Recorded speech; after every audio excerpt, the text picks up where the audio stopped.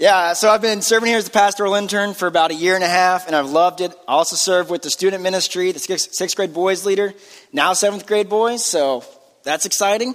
You might know me by the other name, Tender Young William. That's very kind of Peter to call me that. So whichever one works, I'll respond to it. If we haven't met, I'd love to get to know you out in the lobby after the service. If you have a Bible, I'd like for you to turn with me to Romans chapter 6. Romans chapter 6. And while you're turning there, I just want to set the stage for this special Sunday. This is an exciting Sunday for our church. If this is your first Sunday with us, maybe you're new here, you should know that we don't typically have a large slippery tub of water in the front of our auditorium. It makes for bad traffic flow, but it's not typically there because this is not a typical Sunday.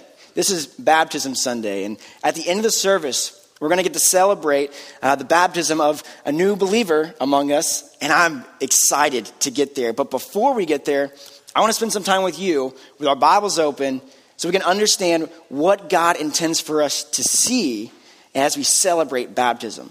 So, if you're physically able, let me invite you to stand in the honor of the reading of God's holy word from Romans chapter 6, verses 1 to 11. This is what the Word of God says. What shall we say then? Are we to continue in sin that grace may abound? By no means. How can we who died to sin still live in it? Do you not know that all us who have been baptized into Christ were baptized into his death? We were buried therefore with him by baptism into death, in order that, just as Christ was raised from the dead by the glory of the Father, we too might walk in newness of life. We have been united with him in a death like his, we shall certainly be united with him in a resurrection like his. We know that our old self was crucified with him, in order that the body of sin might be brought to nothing, so that we would no longer be enslaved to sin. For the one who has died has been set free from sin. Now, if we have died with Christ, we believe that we will also live with him. We know that Christ, being raised from the dead, will never die again. Death no longer has dominion over him. For the death he died to sin once for all. But the life he lives to God. So you also must consider yourselves dead to sin and alive to God in Christ Jesus. This is the word of the Lord. You may be seated. So this is a great text for us to celebrate, to sit under on Baptism Sunday. But we might be careful if you're a careful reader of that, you might observe that this text is actually not talking about water baptism at all. And so it creates a conundrum, right? Well, that's odd because it's Baptism Sunday. But what Paul's doing here is he's actually using this image of water baptism, of baptism by water, to communicate a massive, incredible reality, which is, if you believe in the gospel, you are united with Christ. And union with Christ results in two wide-sweeping, deep effects on your life. It changes everything. And so that's what Paul wants the reader to see, and that's what I want us to see today as we see these baptisms. So I want to show you these two wide-sweeping truths in Romans 6, 1 through 11, and then I want to show you how the baptism at the end of this service is just going to preach the sermon all over again. So, two truths that are key for us to grab, to see in baptism in Romans 6, 1 through 11. This is it. It's in one sentence. The people who put their faith in Jesus were justified at the cross. And they will be sanctified by the power of the cross. Those things are in one sentence because they're inseparably linked with one another. I'll say it again. The people who put their faith in Jesus were justified at the cross and will be sanctified by the power of the cross. And through baptism, we see a symbol of both things as entirely a work of God, not ourselves. So two things we see in baptism: the justifying work of the cross and the sanctifying power of the cross. let's begin with the first and maybe the more familiar one among us, something we talk about a lot. Number one, baptism shows that believers are justified at the cross. Look back at verses 3 and 4 again. I'll read them again to you. Do you not know that all of us who have been baptized into Christ were baptized into his death? We were buried therefore with him by baptism into death, in order that, just as Christ was raised from the dead by the glory of the Father, we too might walk in newness of life. So that word baptized, it showed up 3 times in those 2 verses. 3 times. And the root word for the Greek word for that is baptizo, which means, in our English language, immersed. It means to dip or to submerge or to plunge. That's the image being communicated by the word baptism. So readers would have an understanding of this. It just means to be immersed underwater. Like you would take a sponge and plunge it into your sink water and would fill that sponge with water. So are you immersed into Christ when you call on him for salvation. That's what's being communicated. You were baptized into Christ.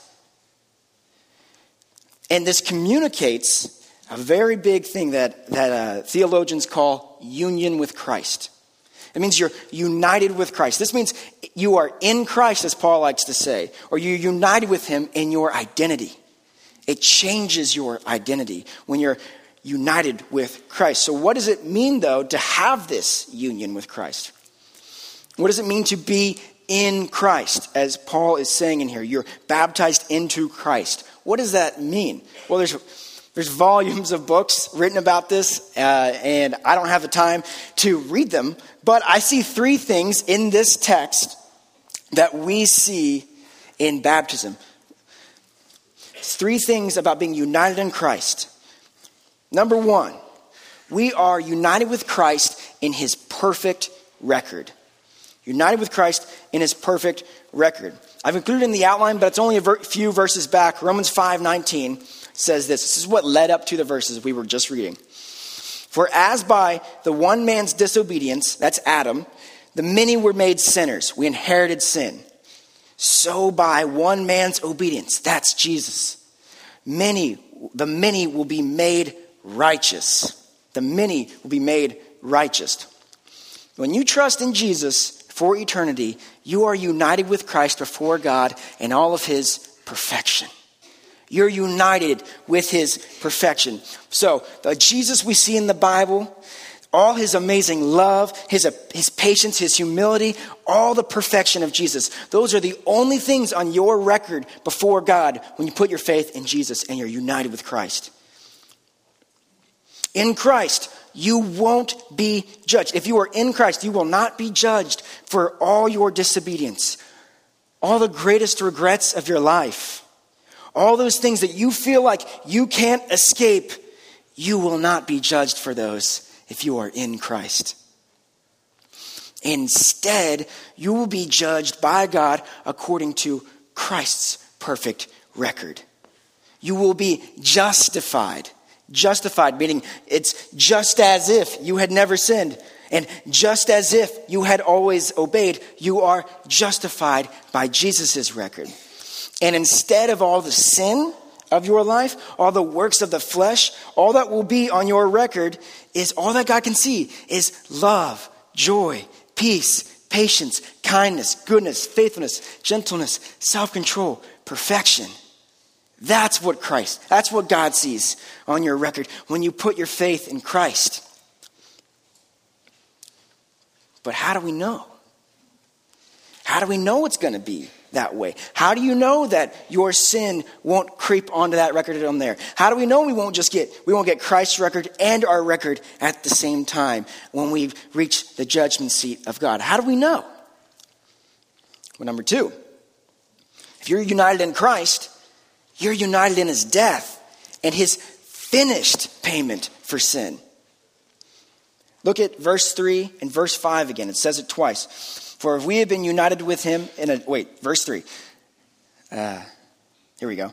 Do you not know that all of us who have been baptized into Christ were baptized into his death? Into his death. And then verse 5. For we if we have been united with him in a death like his, we shall certainly be united with him in a resurrection like his. We are united in his death. When God justified you by Jesus' blood on the cross, it was as though you died there with him. This is big. It was as though your body of sin, all that you have done, was nailed to the cross as Christ was on that day.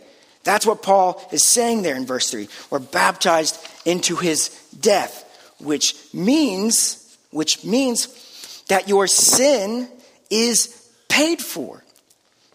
It's paid for. It's been dealt with. It is a dealt with issue to the fullest sense. Therefore, if God were to judge you for your sin, it would be unjust. He would be charging twice.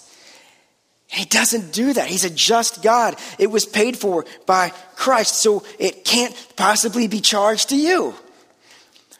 It's finished, and there's no takebacks. I love how Corrie ten Boom says it. She says, God buries our sins into the depths of the sea, and then he puts up a sign that reads, no fishing. No fishing. It's finished. There is therefore now no condemnation for those who are in Christ Jesus. Romans 8:1. That's truth. I mean, I feel like that's truth. That's hope when you unite with Christ. Number 3. When you're united with Christ, you're united also in his resurrection and for all eternity loved by God. Finally, being baptized into Christ, immersed into Christ, plunged into Christ means that you're not just in his death, but you're totally in. You're totally in. It means that you're just as he was resurrected from the dead for all eternity, so shall we. We shall be eternally resurrected children of God, children. Verse 5 says, for if we've been united with him in a death like his, we shall certainly be united with him in a resurrection like his. Skip down to verse 8. Now, if we have died with Christ, we believe that we will also live with him. We know that Christ, being raised from the dead, will never die again. Death no longer has dominion over him. For the death he died to sin. But the life he lives to God. So you, Christian, so you must also consider yourselves dead to sin and alive to God in Christ Jesus. We have a hope ahead of us now that death, the end of our lives, will not be met with judgment for sin. It's no longer, the death itself is no longer judgment for sin. But now it becomes a gateway to everlasting life. Life that we've longed for. Life. Paul, I love it. He taunts death at this truth. He says, "Oh death, where's your sting?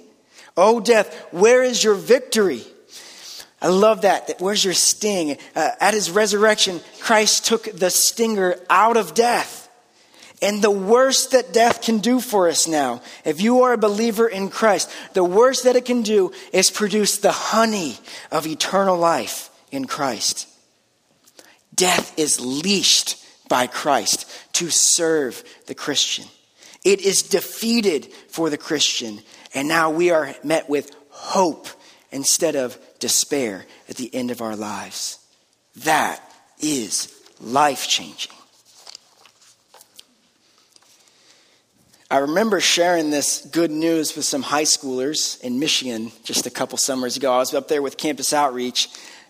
We were out sharing our faith on a Friday night, and I was with my friend, and this car that was just dented up. It was just nasty. All these high schoolers were in it. And we came up and we started talking with them. And they were a little rough around the edges. I got in the car and I was chatting with them. And they were both on probation for things I don't really want to get into right now. But of the two, there was certainly a worse offender. he was in some pretty bad shape with the law. And we're talking through this. We're talking through his past. He's 15 years old. We're talking through his past. And the only word that I can use to describe his face as we were talking through all that was ashamed. He was ashamed of what he had done in his past. And he's living with this. And, I sat with him there. I'm sitting in the passenger seat just pleading with him, like, trust in Jesus for eternity. Trust in Jesus. He is the way. And he's 15 years old, and he had gone his whole life never hearing this message. Until then. And when I got to the end and I'm telling him about the hope for eternity, the confidence that we can take to face the next day because of Christ's finished work on the cross, his mouth just began to droop open. He's staring at me and he got that the deep look in his eyes like this. He's staring through me. It was like, whoa. And then he asked, I love it. I tell him all this. I'm like, panting because I was excited, right? He's like, is that actually true? I'm like, yes, it's actually true, man. And I kid you not, this is what he said. He's like, that's nuts. Dude, that would change everything, bro. And it does. It does. It changes everything. The fact that we can receive this gift by faith in Jesus is, in fact, like the wise man said, nuts. It's amazing. The fact that Jesus died so that you and I might say, that's nuts, that's what it's for. When we see our past justified, we can't help but say, that's crazy. We remind ourselves, preach the gospel ourselves. I'm justified, I'm justified, I'm justified. But if you try, take note, the glory of the cross, it doesn't just end at your justification. If you try to go through your whole life just telling yourself, I'm justified, I'm justified, I'm justified. That's a past finished work. I'm justified, I'm justified, I'm justified. You might have some confusion. If you go through your whole Christian life focused only on your justification, which is a past, finished, completely done work of Jesus. It's true and it's wonderful. And maybe your future glorification. I'm going to be home someday. I'm going to be home. I have hope for eternity. There's a gap in between those two. And you might find it confusing what to do with that gap. If you only focus on your justification, if you only think about that, if it's your only understanding of what was accomplished at the cross, you might have some confusion. At the cross, Jesus not only canceled your sin, but he empowered you to have victory over it in your life today. Today. If you miss the link between your past justification and your present sanctification, you will tend to have some issues with Scripture. You'll major on parts that proclaim that God loves you, which is true. He loves you and forgives you of all your sins. It's true. And it's what we sing about every Sunday. But you'll get to other parts of Scripture and you'll have trouble understanding it, or maybe even minimize it. You might look at things that say, be holy, for I am holy. Or when Paul calls the Christian to put off your old self, or put to death, therefore, what is earthly in you. You might have some trouble understanding, well, what does that have to do with I'm justified by Jesus' record, right? And obedience to Scripture might then seem a bit disconnected from him. It is not. In fact, this present obedience to God is only possible through the work of Jesus on the cross. He died on the cross for the explicit purpose of your obedience to God today. Which brings us to number 2, which is what baptism helps us see once again. Number 2, baptism shows that believers are sanctified through the power of the cross. That stubborn temptation exists in Christians. It's been this way since Paul. It's why he writes in Romans 6:1, he says, What shall we say then? Are we to continue in sin that grace may abound?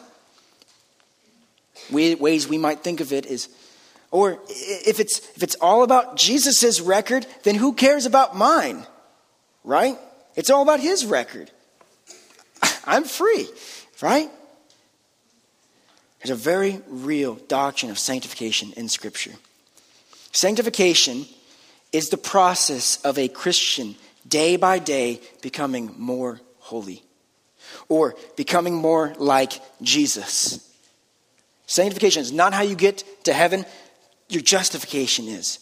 But you were justified that you might be sanctified. Your personal sanctification might seem like you to be a secondary issue, but it is not a secondary issue to God. It was bought with blood at the cross for us.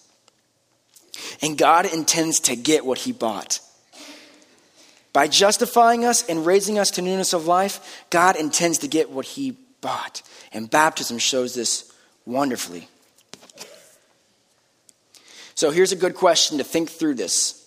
This is the question kind of being addressed. Was our justification, that canceled record of sin, was that the only thing? Was that the end of the cross? Was it the only thing accomplished at the cross?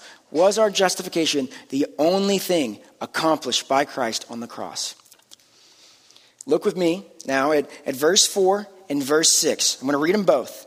And before we get there, tune your ears in for a common 3-word phrase between those two verses. A common 3-word phrase that's in both of them. And I'm going to really sell it as I read it. All right, so that we don't miss this. All right, it's key. Verse 4. We were buried, therefore, with him by baptism into death, in order that, just as Christ was raised from the dead by the glory of the Father, we too might walk in newness of life. In verse 6. We know that our old self was crucified with him, in order that the body of sin might be brought to nothing, so that we would no longer be enslaved to sin. Okay, what's the 3-word phrase? Great. You must have looked in the outline. No, I'm kidding. Great. In order that. That's exactly right. Exactly right. Christ died on the cross in order that we might walk in newness of life. We were baptized into his death in order that we might walk in newness of life. Or verse 6, we were crucified with him in order that the body of sin might be brought to nothing. Let's look at these 2 verses. Let's talk about each of them. Verse 4, in order that we might walk in newness of life. Christ died in order that we would walk in newness of life. That means we live different, at least, right? It's a new way of living. It's different from our oldness of life, our old way of living. The explicit purpose of your life now is that it looks profoundly new, profoundly different from the life before you trusted in Christ. This is a call to holiness, but it's out of love for Christ. It's not out of obligation, it's out of adoration, so that you demonstrate to the world the greatness of God and his wisdom. This is a call to obedience out of love. And number 2, verse 6, the body of sin would be brought to nothing, in order that the body of sin would be brought to nothing. Sin on our lives. I think about that promise in Genesis 3 when God promises to the serpent that he will crush his head. And you shall bruise his heel. I'm talking about Christ. But he shall crush your head. That image of a snake was really present with me as I was thinking through this through the week. Sin was like, before Christ, sin on you. If you're not in Christ, sin is like a boa constrictor around your body, reigning over with you with total control. Where it goes, you would go. But God crushed the head of the serpent at the cross. He crushed the head of the serpent on the cross, and he meant for you to walk free from the binding reign of sin in your life. So you must then fight to be free from the dead serpent's grip and experience freedom of living with breath in your lungs with new life. that you may walk free from the dead serpent's grip. Christ died and rose from the grave so that you would no longer be ruled by sin, but instead live as you were designed to. He died so that you could fight finally and experience life. The only sin that you can fight is a sin whose power was crushed at the cross by Christ. So, it's one sentence, right? They're connected. The people who put their faith in Jesus were justified at the cross and will be sanctified by the power of the cross. It's inseparable together. That's what it means to trust in Jesus. And baptism shows this, that we were baptized into Christ and that we shall be raised to new life and be sanctified by the power of the cross. Which brings us to the final point, number 3. Baptism provides us a symbol and reminder of both truths. Reminder. I hope this has been made clear. But the way that you are justified before God, the way you are saved, is by Christ's work on the cross, not through any works. Ephesians 2, 8 and 9 says, "For by grace you have been saved through faith, and it's not of your own doing. It is a gift of God." And then he doubles down, not a result of works. And a work might be baptism. It's not a result of this water baptism, so that no man may boast. Instead, baptism is God's means for us to publicly demonstrate all we've been talking about this morning. The justifying work of God, the sanctifying work of God. It's a symbol declaring that, one, we are in Christ and we're justified before God by the death of Jesus on the cross, and we identify with it. Just as Christ died and was raised from the dead, so shall we. You don't stay under the water. You come up because you have life-giving hope, resurrection hope, and baptism demonstrates that. And 2, we are sanctified by the cross. We are washed by the blood of Christ. We put off our old ways and joyfully present ourselves to God now. Just as we would take water to wash dirt off our bodies, so we are washed by the blood of Christ, and baptism demonstrates that we're raised to newness of life with joy. Think about, I love it, when people come out of the tank, there is a big smile on their face. Living holy produces joy. So as we close, consider with me this biblical image of being the bride of Christ.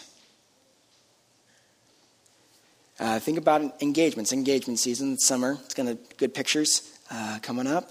As a boyfriend might kneel before his girlfriend and asks for her hand in marriage, there's a lot of truth behind that.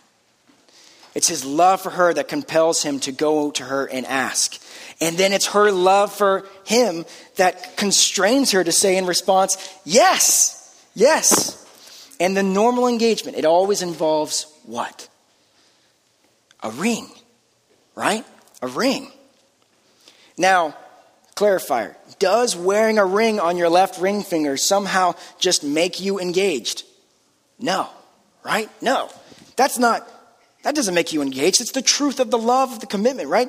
It's a symbol. The ring is a symbol of a greater reality of love and commitment to a covenant relationship. It's an outward symbol of an inward reality. So don't miss it, right?